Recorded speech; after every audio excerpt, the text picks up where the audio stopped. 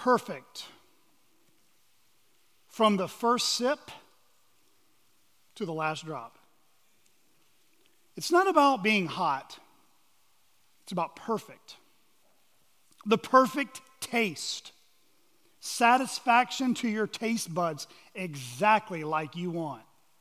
The perfect temperature.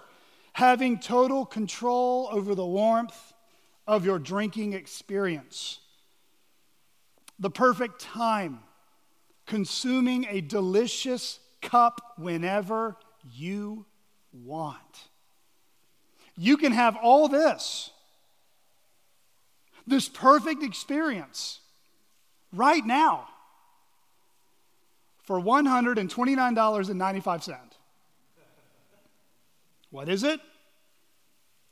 A coffee mug. But not just any coffee mug. The winner of Time Magazine's Best Inventions of 2017 coffee mug. Ember's ceramic coffee mug is uniquely designed to be controlled by your smartphone device, which gives the mug the ability to warm your cup of, well, it depends on what part of the pond you're from. Cup of hot tea or coffee, or maybe some of us, hot chocolate, with a temperature range of 120 to 145 degrees, giving the consumer the ability to control one's enjoyment of a warm beverage without the all-too disappointment of a cold cup left out on the counter. You know, truth in advertising, I don't have one of these, but Christmas is around the corner. Just kidding. Not really. Perfection. We both love it and disdain it all at the same time, don't we? The thought of having something perfect brings with it the hope of endless fulfillment, total and complete happiness, endless pleasure, to finally experience life in all the ways they ought to be. But the thought of perfection also makes us loathe it as well. When we take a sober assessment of how life actually is, perfection makes us realize that something isn't right. Something isn't right with us, or something is missing from our life. Beyond the occasional cup of good coffee that Ember's ceramic mugs have provided for us, we often find ourselves week to week looking for improvement, wanting something better in life for the things that mean the most to us. I mean, we see this in friendships amongst children, don't we? Your child comes home, Mom, Dad, I've got a new best friend. And then it registers, what happened to last month's best friend? What about resumes and job interviews, where someone who is quite flawed, and everyone can attest to it, puts the best presentation of themselves, their best foot forward, in order to impress an employer by hiding all their imperfections.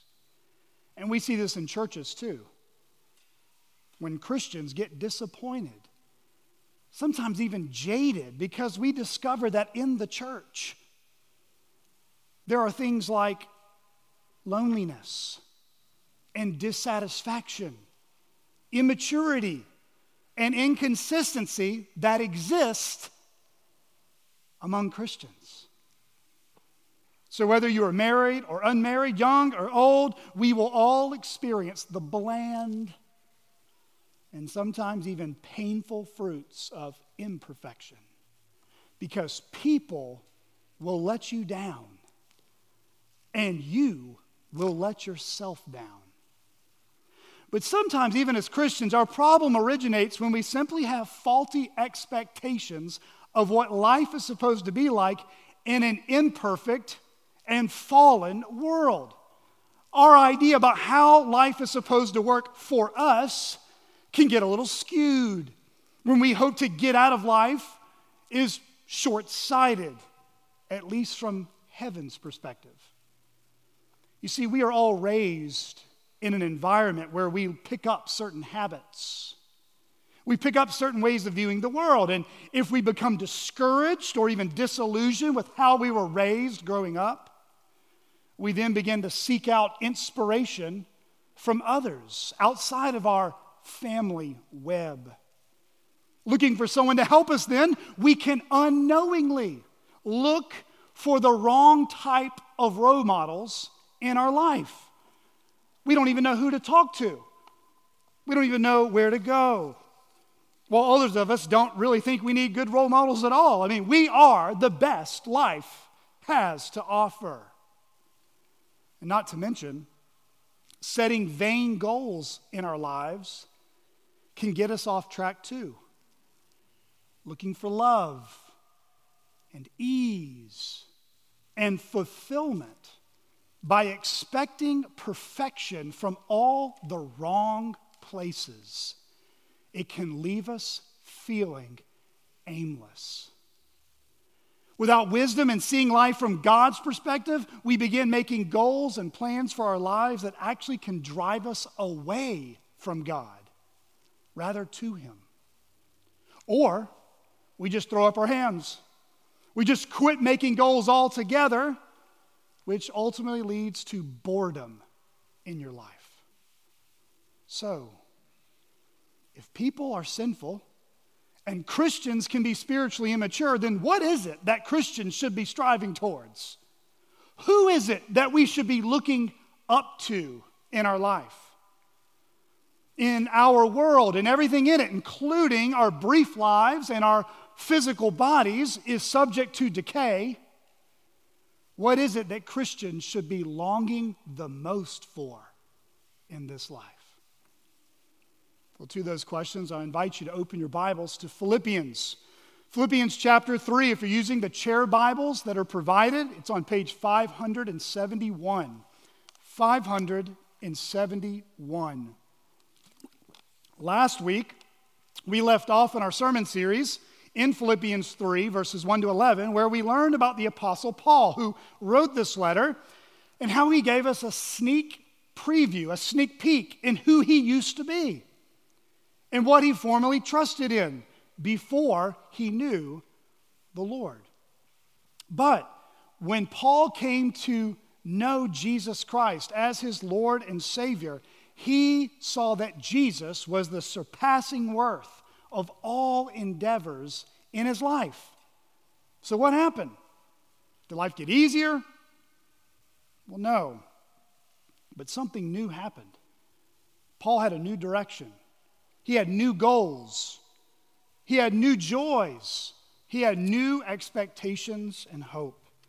Today, we will continue our study in Philippians 3, starting in verses 12 all the way to verse 21. Please follow with me as I read God's word. Not that I have already obtained this, or am already perfect, but I press on to make it my own, because Christ Jesus has made me his own. Brothers, I do not consider that I have made it my own, but one thing I do, forgetting what lies behind and straining forward to what lies ahead. I press on toward the goal for the prize of the upward call of God in Christ Jesus. Let those of us who are mature think this way.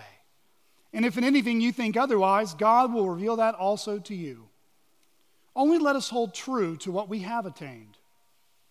Brothers, join in imitating me, and keep your eyes on those who walk according to the example you have in us.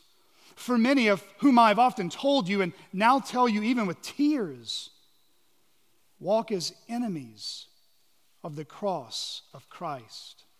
Their end is destruction. Their God is their belly, and they glory in their shame, with minds set on earthly things. But our citizenship is in heaven, and from it we await a Savior, the Lord Jesus Christ, who will transform our lowly body to be like his glorious body by the power that enables him even to subject all things to himself. I have one main overarching point this morning for our sermon, and then I will scatter various applications throughout the message. Here's your main idea.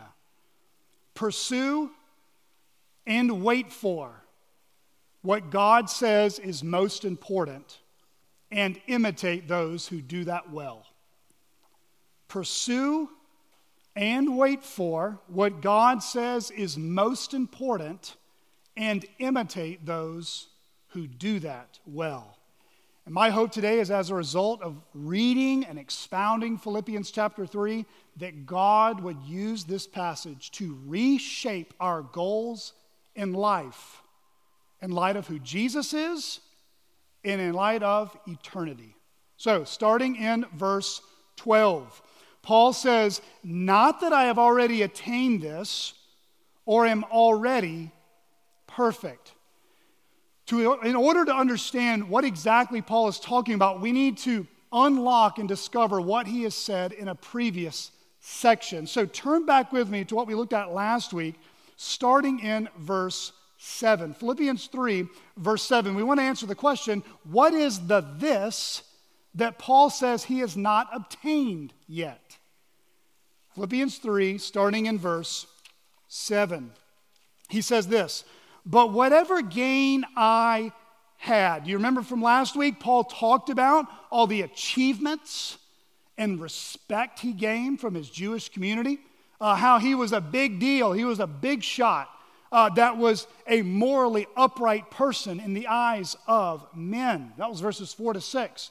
Paul says all of that, the gigantic trophy room of everything he had ever accomplished, when he came to know Jesus, he counted it as trash, rubbish, as loss for the sake of Christ. Verse 8, "Indeed, I count everything as loss because of the surpassing worth of knowing Christ Jesus, my Lord. For his sake I have suffered the loss of all things and count them as rubbish, in order that I may gain Christ and be found in him, not having a righteousness of my own that comes from the law, but that which comes through faith in Christ, the righteousness from God that depends on faith, that I may know him and the power of his resurrection, and may share his sufferings, becoming like him in his death, that by any means possible I may attain the resurrection from the dead." Simply put, Paul said that his new passion that would consume the rest of his life was knowing Jesus Christ. What does it mean to know Christ? Well, it's trusting in Christ's perfect work on the cross for our justification. He says right there in verse 9, to receive God's righteousness. Resting in the finished work of Christ on the cross for all his sins. Paul treasured the righteousness of Christ because it included the forgiveness of past sins, present sins, and sins he would still commit. He relied on that once for all time sacrifice that the book of Hebrews says, that satisfied God's wrath, that purchased our redemption, that transfers guilty sinners to becoming and being declared righteous in God's sight. The sacrifice that would deliver sinners from their sin and from this evil present age, Galatians 1:4 says, and adopt them into his eternal kingdom as children of light. Children of the King who are perfectly secure in the love of God forever. But knowing Jesus Christ and becoming more like him, it's not like an overnight package you and I might get from UPS or FedEx. I mean, think about it. If God really wanted to, in an instant, he can make all of us glorified the first time he touches our hearts. I mean, he spoke the world into existence. Why could he not make you and I perfect in a moment? I mean, he could change every person on the planet quicker than a 24-hour Amazon Prime order.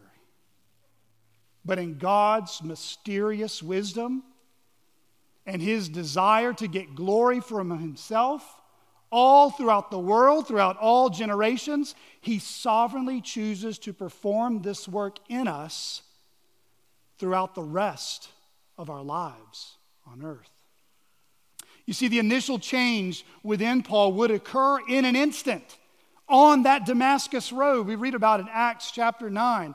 But the process of becoming perfect like Jesus would not be completed in his lifetime. And the same is true for you and I. This work is called sanctification. We learned a little bit about that back in Philippians 2, verses 12 and 13. If you weren't here for that, you can look it up on the podcast. Or you can read more extensively about sanctification in our church's statement of faith. This is where the resurrection power of the Holy Spirit comes to live inside of us and enable us to become more like Jesus.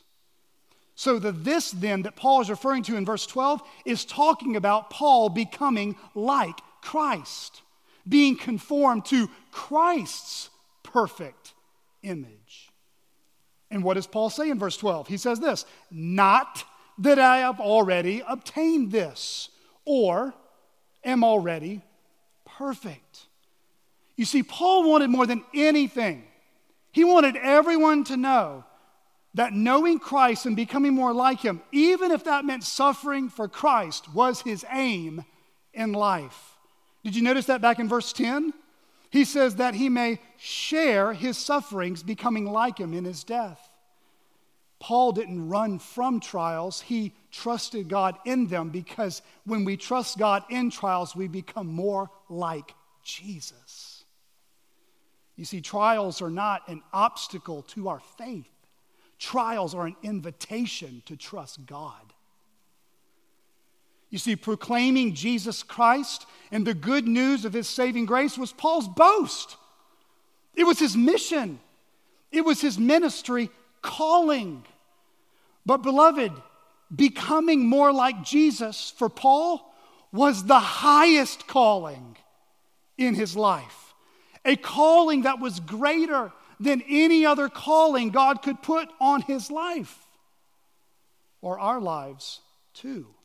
That's why he says in verses 12 to 14, not that I've already obtained this or I'm already perfect, but I press on to make it my own, because Christ Jesus has made me his own. Brothers, I do not consider that I have made it my own, but one thing I do, forgetting what lies behind and straining forward to what lies ahead, I press on toward the goal for the prize of the upward call of God in Christ Jesus. Paul wanted more than anything to be like his Savior. And because of that, his life was a constant leaning forward and not a reluctant sitting back. Paul had a clear focus on what his life was to be centered upon. He saw that his time on earth was brief, and so he viewed his life through the lens of these questions. How can I honor Christ in this situation, in this job, in this next conversation? How can I love these people or this person like Jesus does? How can I learn to look forward to heaven with Christ when suffering and sickness hit my life? You see, there was no circumstance and no day that Paul ignored the fact that Jesus saved him and that everything in his life was to be for that one purpose. How can I learn to be more like Jesus every second of the day until he calls me home? You know, knowing Christ even made Paul rethink how he viewed his past, didn't he? I mean, brothers and sisters, you need to hear this today. Some of you are sitting in these garnet chairs and you're spiritually frustrated because you're not growing. But one of the reasons you're probably frustrated is that you're condemning yourself by things you've done in the past. You keep rewinding the tape. You live in the if-onlys and the woulda, coulda, shouldas of years gone by. And beloved, if that's you, notice Paul's example here. He did not let his foolish decisions of the past define him anymore. Instead, he trusted that God would not only forgive him, but that he would redeem those bad decisions for good in his life if he kept his eyes on Jesus. He says right there in verse 13, forgetting what lies behind. He left his former life of self-righteousness and seeking man's approval behind him. But it wasn't just his failures that he left behind. Paul also didn't become stagnant in his devotion to doing what God had called him to do in the present. In other words, Paul did not allow himself to get cold on the bench. He did not allow himself to become superglued to his trophy case of ministry accomplishments in previous years. Instead, he was ever looking forward, praying that God would open more doors for gospel work, more doors for Christians to have churches in their community. Paul said, Lord, if you're going to keep me on this earth, make my work fruitful. Open doors. Do the impossible. Use me however you want. You see, at the end of the day, Paul did not view himself as some kind of egotistical maverick who did things on his own and everyone had to follow him. No, Paul saw himself as a perfectly loved but imperfect work of grace. If you would have walked in Paul's house as he was baking cookies for a distant aunt, you'd probably catch Paul singing in the kitchen, "Have thine own way, Lord, have thine own way. Thou art the potter and I am the clay." When we consider how Christians should view the past, it's natural for us also to consider how that affects local churches too. There have been all sorts of studies in recent years for why churches decline and eventually have to close its doors. And one common trait, if you read these studies, is that dying churches are generally stuck in the mud with a preoccupation for the past. In his book, Autopsy of a Deceased Church, Tom Rainer gives his commentary on this common church malady. Quote, "The most pervasive and common thread of our autopsies was that the deceased churches lived for a long time with the past as hero. They held on more tightly with each progressive year. They often clung to things of the past with desperation and fear. And when any internal or external force tried to change the past, they responded with anger and resolution. We will die before we change." And they did. Hear me clearly, these churches were not hanging on to biblical truths. They were not clinging to clear Christian morality. They were not fighting for primary doctrines or secondary doctrines or even tertiary doctrines. As a matter of fact, they were not fighting for doctrines at all. They were fighting for the past, the good old days, the way it used to be, the way we want it today. For sure, there were some prophets and dissenters in these churches. They warned others that if the church did not change, it would die. But the stalwarts did not listen. They fiercely resisted. The dissenters left, and death came closer and closer. Mr. Rainer summarizes this chapter in his book by describing churches whose past is the hero in this way. Quote, "Their highest priorities were the way they've always done it, and that which made them the most comfortable." Beloved, churches that are stuck in the past are churches that are spiritually in trouble. Churches that are stuck in the past are churches that are spiritually in trouble. You see, the more time that we spend trying to relive the good old days, rather than reaching people for Christ around us, before you know it, life moves on, and the church just got older and colder. When the past is the hero, churches will value comfort over conformity to Christ. CCBC, hear that warning. We may have begun 6 weeks ago, but before you know it, we too will be tempted to relive the past. Beloved, we remember the past, as I told you in the first core team, for two reasons only. Number one, to learn from your mistakes and failures. And number two, to remember God's faithfulness to you. Beyond those 2 days, those 2 reasons, move forward. If not, CCBC will be another sad statistic. But that wasn't Paul's mentality, was it? Paul focused more on what lies ahead rather than what had happened back in the day. Paul gave off the aroma of a holy discontentment, a holy angst in his soul. Or to put it more eloquently, John Newton once said it in a similar fashion, quote, "I am not what I ought to be. I am not what I want to be. I am not what I hope to be in another world. But still I am not what I used to be. And by the grace of God, I am what I am." As passionate and greatly used of God that Paul was, did you also notice Paul's humility in this section?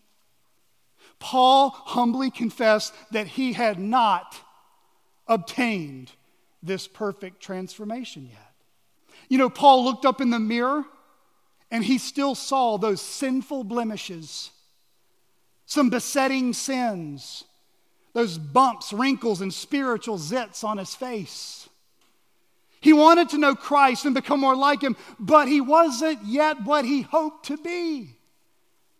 He wasn't yet what God promised that one day he would become. You see, that's one of the marks of godly humility, isn't it? One of the marks of godly humility is recognizing that you aren't as godly as you should be. But add one more element to it. Godly humility is also recognizing that you want to be more godly. You see, you're just a modern day Pharisee if you simply look in the mirror and say, well, I'm not perfect, but I'm more perfect than they are. Godly humility says, I am not godly in all the ways I know I should be, but boy, I want to be. That's why Christians confessing their sins to God and to one another is what characterizes a healthy church. You know, each week here at CCBC, we spend time doing that for about 5 to 7 minutes in our service.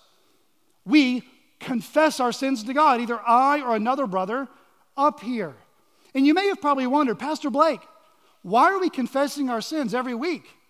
I mean, aren't we already forgiven in Christ? Well, absolutely we are. We are totally forgiven in Christ. But the confession we express to God is us agreeing with God that we have sinned against Him and that we need His restoring joy. Because when you and I sin, we grieve the Holy Spirit. But when we repent, it brings joy to the Holy Spirit. It's an ongoing acknowledgement that we have not arrived. When you are here with us and joining in these confessions of sin, we are telling everyone around us that we haven't arrived yet. This is not a church for perfect people. It doesn't exist. And it's led by a pastor who's not perfect either. We're ungodly, and we still need to confess where we fall short of that godliness. Brothers and sisters, a healthy church will be a humble church. A healthy church will be a humble church. I would go so far as to say this: if a church does not corporately confess sin, I'm not sure what you're confessing when you say you love Jesus.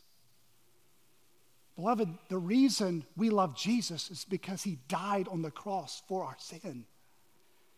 I have found the most godly, most passionate Christians are most aware of the ungodliness in their hearts. Brothers and sisters, may you never walk into church where this fake it to make it mask has got to be on. Check the ego at the door. You are welcome here. If you recognize your sin, you're welcome here. If you realize you're not who you want to be, you are welcome here, because that's all we have to offer. This church is only for imperfect people looking to a perfect Savior. A church full of its members where the gospel is preached, the gospel is loved, and where grace is shown to one another because of the grace that has been shown to us. For those of you in here today who wouldn't consider yourself to be a Christian, it might seem odd to you that we are confessing our sins to God and to one another. But there's a reason why we do that from the depths of our heart. There's a reason why we sing songs like Not in Me and like it. Is because in Christ we've already been saved from the worst thing that could ever happen to us, eternal judgment. And in Christ we've already been saved for the best thing that could ever happen to us, eternal life with Christ. You see, confessing our sins is not our attempt to keep an angry God happy with us. Confessing our sins is our trust in a joyful God that wants the best for us. The gospel we sing, the gospel we celebrate is good news. You see, that our sin separates us from this joyful God. Our sin robs us of the joy we can have in Him. Our sin separates us, it condemns us, and one day, if we stand before Him in our sin, we will be judged eternally for it.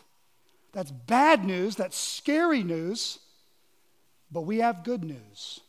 The good news is this joyful, life-giving God has sent His Son, Jesus Christ, who lived a perfectly joyful life, who always stayed focused on what lied ahead. And the Bible says that He, with the joy set before Him, endured the cross, despising the shame, and then was seated at the right hand of God.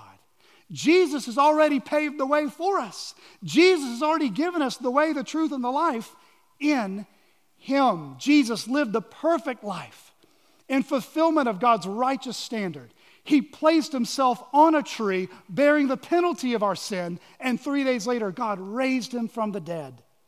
And now, if you turn from your sins, stop living for yourself, and turn by faith to Christ, you can know Him today.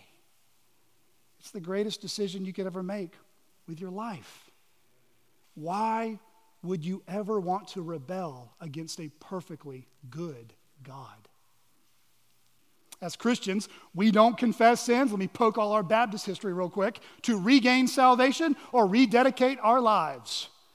We confess our sins to renew our hatred of it. And we confess our sins to be reminded of God's grace to us in Christ. That's why each week following the prayer of confession, let me see if you even pay attention to our liturgy, there is an assurance of what? Pardon or forgiveness. It's the weekly reminder that we're not perfect yet, but we are still loved by God, even in our imperfections. Isn't that what Brother Jeff read to us out of 1 John 3, verses 1 and 2? See what kind of love the Father has given to us, that we should be called children of God, and so we are. The reason why the world does not know us is that it did not know Him.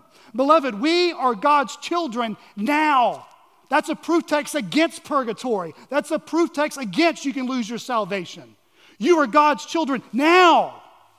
You have the Father's love now if you are in Christ. Beloved, we are God's children now, and what we will be has not yet appeared. But we know that when he appears, we shall be like him, because we shall see him as he is. This is the already but not yet reality of the Christian life. Perfectly forgiven, but we still sin and need ongoing grace. Set apart for God's holy purposes, but we are still imperfect in our pursuit of holiness. Listen, if you've been following Jesus and you've become frustrated, I want to encourage you. Welcome. The Christian life can certainly feel like a paradox. If there is no wrestle, there is no frustration, I would at least question what Jesus you're following. On the one hand, we rest in the perfect work of Jesus for our sin. And yet we are also told to lay aside every sin and weight that so easily entangles us. Hebrews 12:1. We are called to discipline ourselves from indulging in sin-sucking cravings, exercising self-control in all things. 1 Corinthians 9, verses 24 to 27. The scriptures actually tell us in several places, Philippians 3 being one of them, that the Christian life is likened to a race, a rigorous race, not a stroll around the park, a race that must be run with endurance, a race that is long and arduous, often rubbing against the grain of what is popular in the world, and a race that is sometimes tense and dangerous. In fact, towards the very end of his life, Paul described himself as a worn-out, victorious athlete at the end of his race and a seasoned wartime soldier at the end of a fight. He says in 2 Timothy 4, verses 6 to 8, "For I am already being poured out as a drink offering, and the time of my departure has come. I have fought the good fight. I have finished the race. I have kept the faith. Henceforth there is laid up for me the crown of righteousness, which the Lord, the righteous judge, will award to me on that day, and not only to me, but also all who have loved his appearing."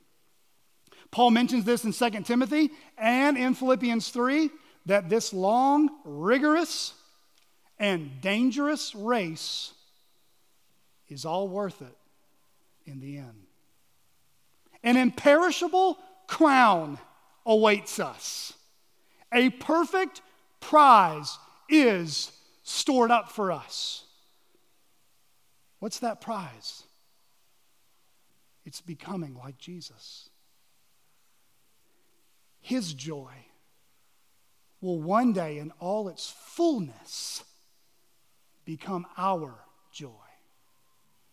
It's enjoying fellowship with our triune God in sinless perfection, in a perfect place, in a perfect body, with a perfect community, in perfect pleasure, forever. This was the highest calling on Paul's life, and this is the highest calling on our lives too. But when Paul wrote this section, he was fully aware that not every Christian is in the same place in their race. Some believers are running hard and running well. Some believers are barely walking and stumbling all over the place. You know, have you ever tried to see your children or grandchildren, or for some of you, great-grandchildren, walk for the first time? They walk through the living room and to the front door, and there's like blood coming down their face and snot coming down their nose, and they're all broke up. But guess what? They're walking, and you're proud. That's what it's like walking as a Christian. When you're a brand new Christian or you're an immature Christian, you're going to make a lot of bonehead decisions that leave you all bruised up and snotted up. But guess what? You're walking, and Daddy's proud. Some believers have been running the race a long time, and they've got tremendous endurance. They're like oak trees of wisdom for the church, while others are still taking baby steps. They're drinking spiritual milk, and they're learning how to eat meat for the first time. You know, Paul knew this about the Philippians because he loved them. He knew they needed to mature. And he believed that God could use him as an example of God's power and patience to motivate them to mature as well. Look at Philippians 3, verses 15 and 16. He says, let those of us who are mature think this way. Everything Paul just laid out for us in verses really 1 to 14. And if in anything you think otherwise, God will reveal that also to you. Only let us hold true to what we have attained. You know, we all have to start somewhere, right? If you're a basketball player, you don't look like LeBron James in middle school. You might think you're LeBron James, but you ain't LeBron James. Just like the Philippians in Paul's day, we have represented in this room this morning a wide range of spiritual maturity. You know, just so we're clear, if you're a member of this congregation or you're interested in joining this congregation one day, let me make this loud and clear from your under-shepherd. It's a huge misconception that Christians have to think that we are all mature men and women of God. Brothers and sisters, just because many of us have grown up in church our whole life, we can sing old hymns, we might even use churchy lingo and be familiar with Jonah, we still might be babies in the faith. Just because we're nice doesn't mean we are mature. You see, if you grow up in a Christian home and have nothing but Christian friends, and you go to a church that really never challenges you, it can be easy to slide into this comfortable Christian bubble that never gets tested, never gets stretched. You know, what does the doctor tell you as you get older, men and women? I'm just letting you know I'll be there one day. But what do they tell you when you get older? You need to continue to work your muscles. Because if you don't push your muscles, they're going to get weak. And if they get weak, they're going to begin to affect the rest of your body. Well, a faith that never gets pushed or stretched is a faith that can stay pretty weak too. Brett McCracken once wrote an article for the Gospel Coalition entitled 8 Signs Your Christianity is Too Comfortable. These were the 8 signs he observed. Number 1, there's absolutely no friction between your Christianity and your partisan politics. A faith that aligns perfectly with one political party is suspiciously convenient and lacks prophetic witness. Number 2, there are no paradoxes, tensions, or unresolved questions. If you never ponder or wrestle with the mind-boggling tenets of Christian theology, such as the Trinity, the Incarnation, the hypostatic union. You like that, Les? You like that word. God's sovereignty existing with man's responsibility, the Holy Spirit's presence in our life. These are just a few.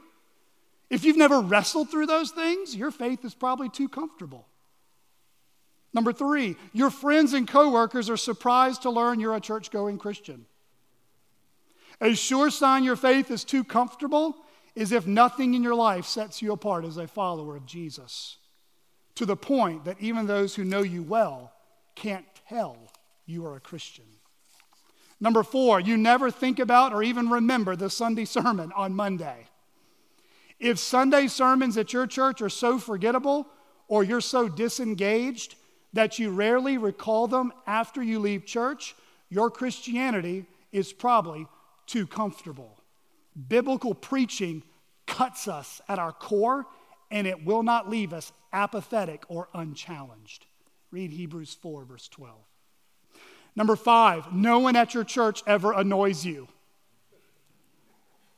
If you go to church with people who are always easy to talk to, always fun to be around, and always closely aligned with your opinions, taste, and preferences, your Christianity is too comfortable. Number 6, you never feel challenged, only affirmed. If your Christian faith never confronts your idols and challenges your sinful habits, but only ever affirms you as you are, this is a sure sign of a too comfortable faith. Healthy faith doesn't just celebrate you as you are, but relentlessly molds and refines you into the likeness of Christ, which is a beautiful but necessarily uncomfortable process. Number 7, you've never had to have a truth and love conversation with a fellow Christian. It's always more comfortable to just live and let live when there's an offense or sin that needs to be called out. It's more comfortable to just shrug when we see others in our community making unhealthy decisions. But this isn't true Christian love. Love isn't opposed to truth. And if your faith doesn't include the capacity to speak hard truths and love, it's too comfortable. And number 8, no one in your church could comment on any area of growth they've seen in you. To believe in the gospel of Jesus Christ is to believe in change. Though not always linear, the Christian life should be marked by growth, forward momentum, and change for the better. If you're a Christian who's grown so little that no one in your church could identify any area of improvement, your faith is too comfortable. Brothers and sisters, if there's anything the Lord used by Brett McCracken's pen to push some buttons in your heart, spend time this week praying about that. Share that with someone to check up on you and ask, how are you doing in that area? How can I pray for you? How can I keep you accountable? Because brothers and sisters, it is God's will. It's not a mystery. You don't need to shake a magic 8 ball. You don't need to wait for a sign and wonder. It is God's will that you and I grow and mature as followers of Jesus. But how do we know we are trusting? How do we know we are maturing in the faith? How do we know we have our attitude and mindset about pursuing Christ as one of maturity? The answer? Your sins become less and less excusable, and holiness becomes more and more attractive.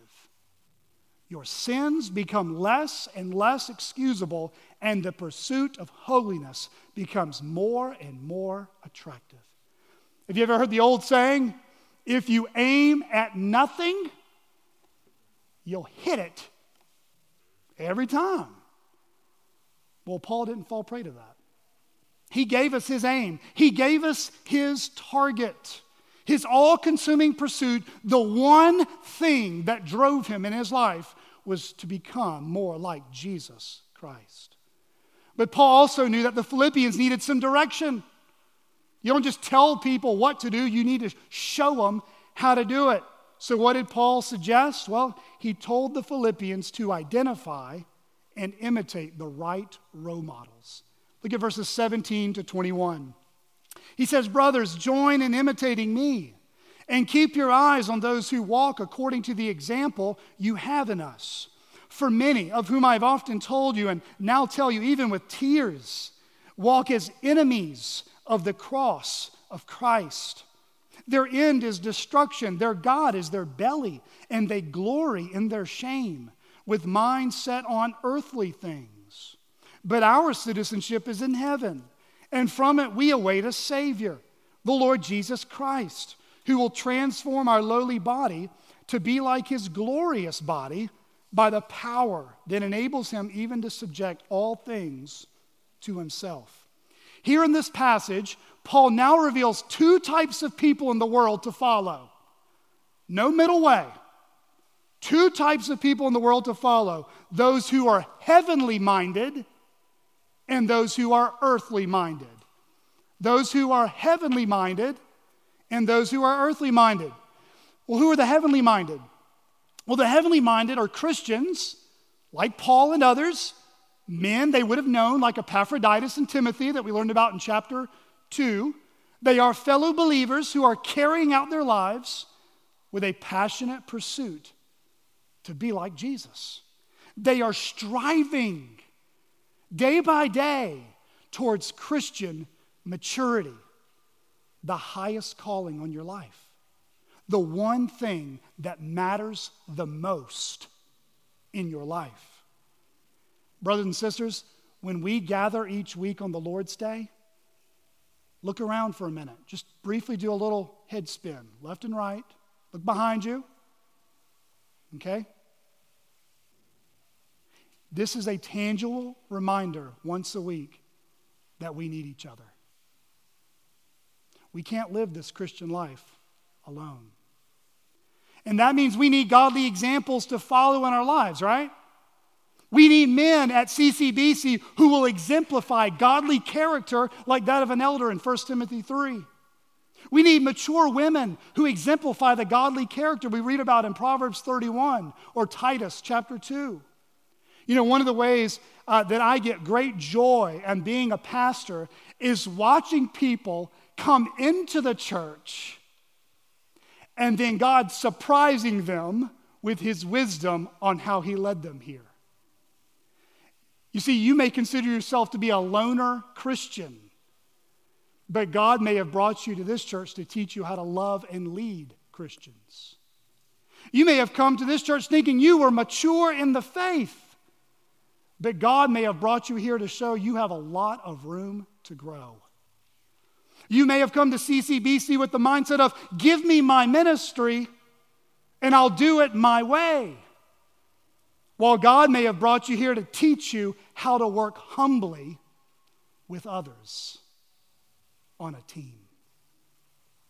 You know, one of the ways you can love me as your pastor, one of the ways you can support me is by allowing me to spend time with other pastors I admire, to send me away, to encourage me, to surround myself with men godlier than me, that are more gifted than me, that have healthier churches than I do, that I'm challenged as a pastor.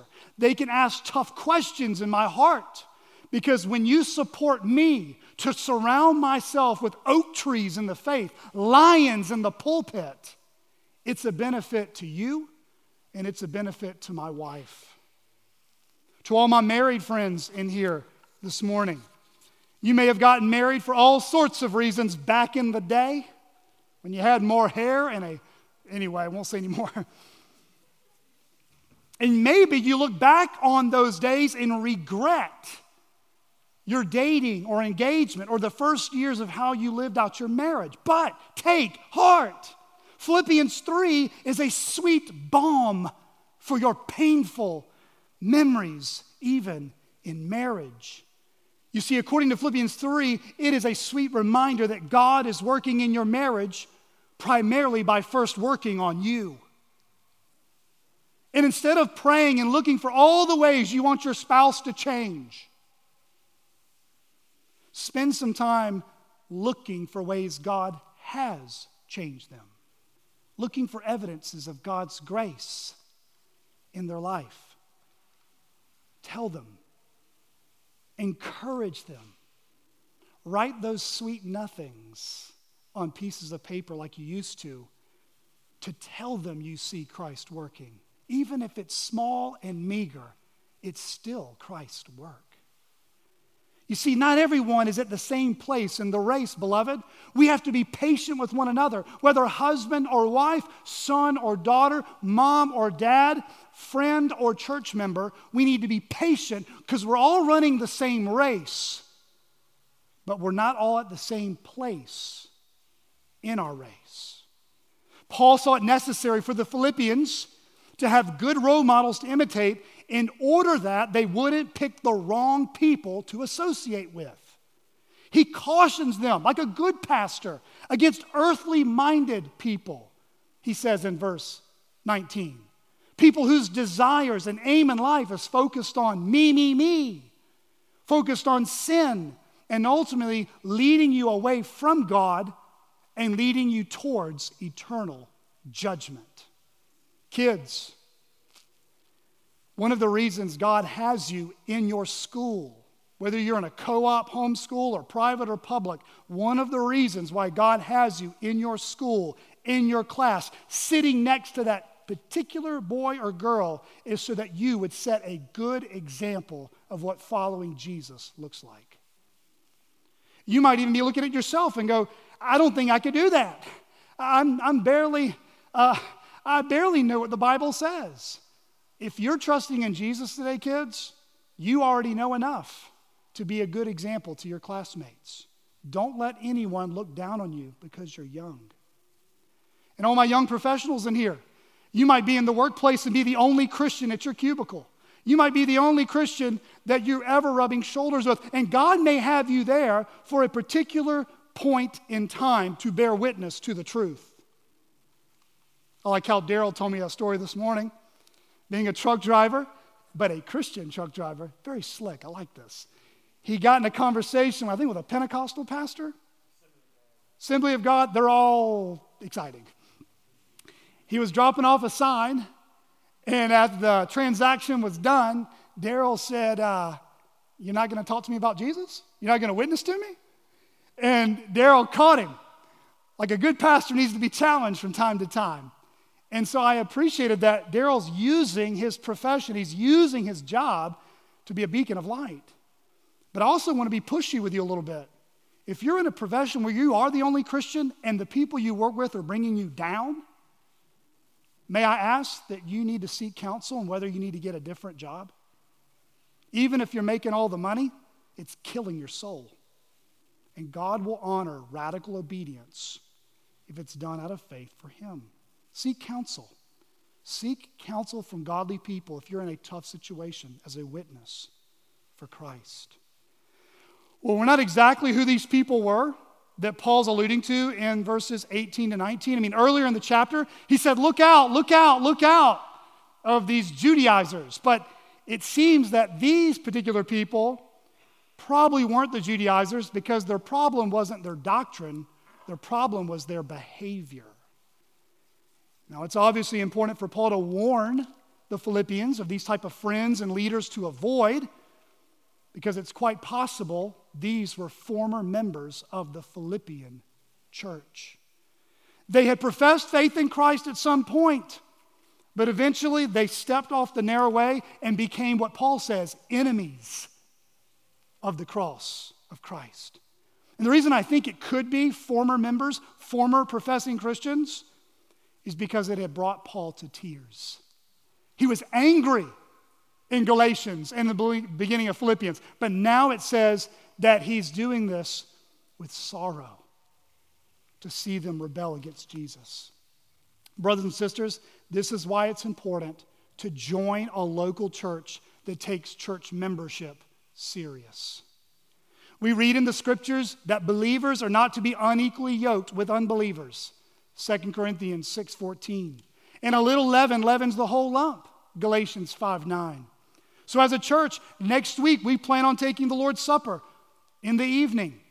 Be sure, brothers and sisters, that you examine your relationship with Christ this week. Examine your relationship with other followers of Jesus. Maybe read the church covenant this week and be reminded of the privilege and the seriousness of being a member of a local congregation. Brothers and sisters, pray that we at CCBC would pursue one another in love to do one another's spiritual good. Pray for me as your pastor to teach clearly what the gospel is, what a Christian is, and pray that we would all encourage other churches to do the same as well. You see, Philippians 3, verses 12 to 21 instructs us to pursue and wait for what God says is most important and imitate those who do that well. But you still might be sitting here going, well, Blake, how can I know I'm imitating the right examples? How can I know I've got the right people I'm looking up to? 3 very quick things. First, look at their goals in life. Look at their goals in life. Notice again the prize Paul strived for. What are the goals and your closest friends have in their life? Number 2, look at their heart for people. Look at their heart for people. Paul says he had deep affection for the Philippians. He was made glad by the Philippians. He loved the Philippians.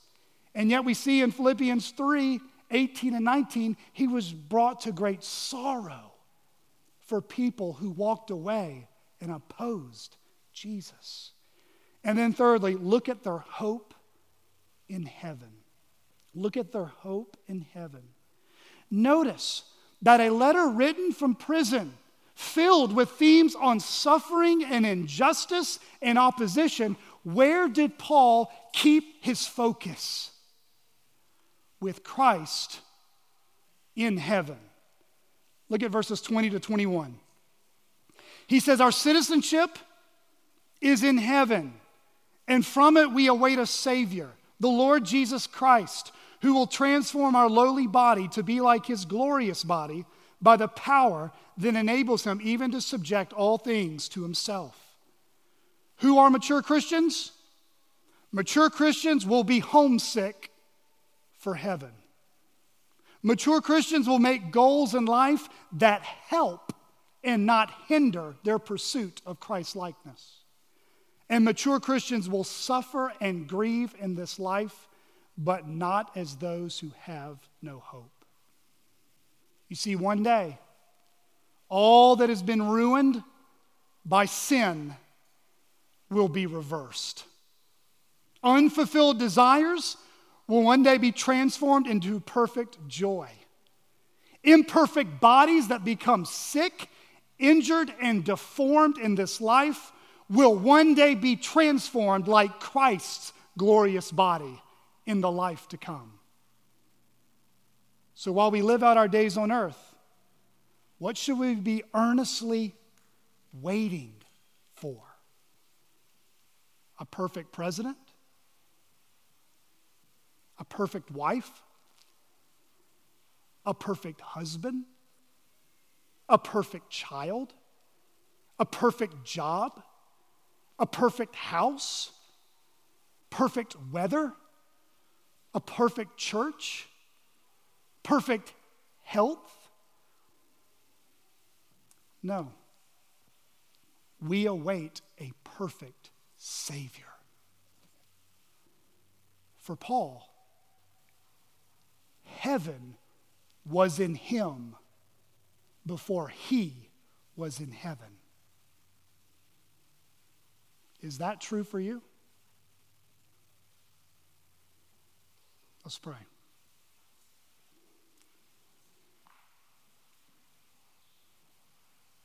Heavenly Father, you've given us one life to live, but you've given us tremendous purpose by giving us a prize to pursue, and that is becoming like Jesus Christ.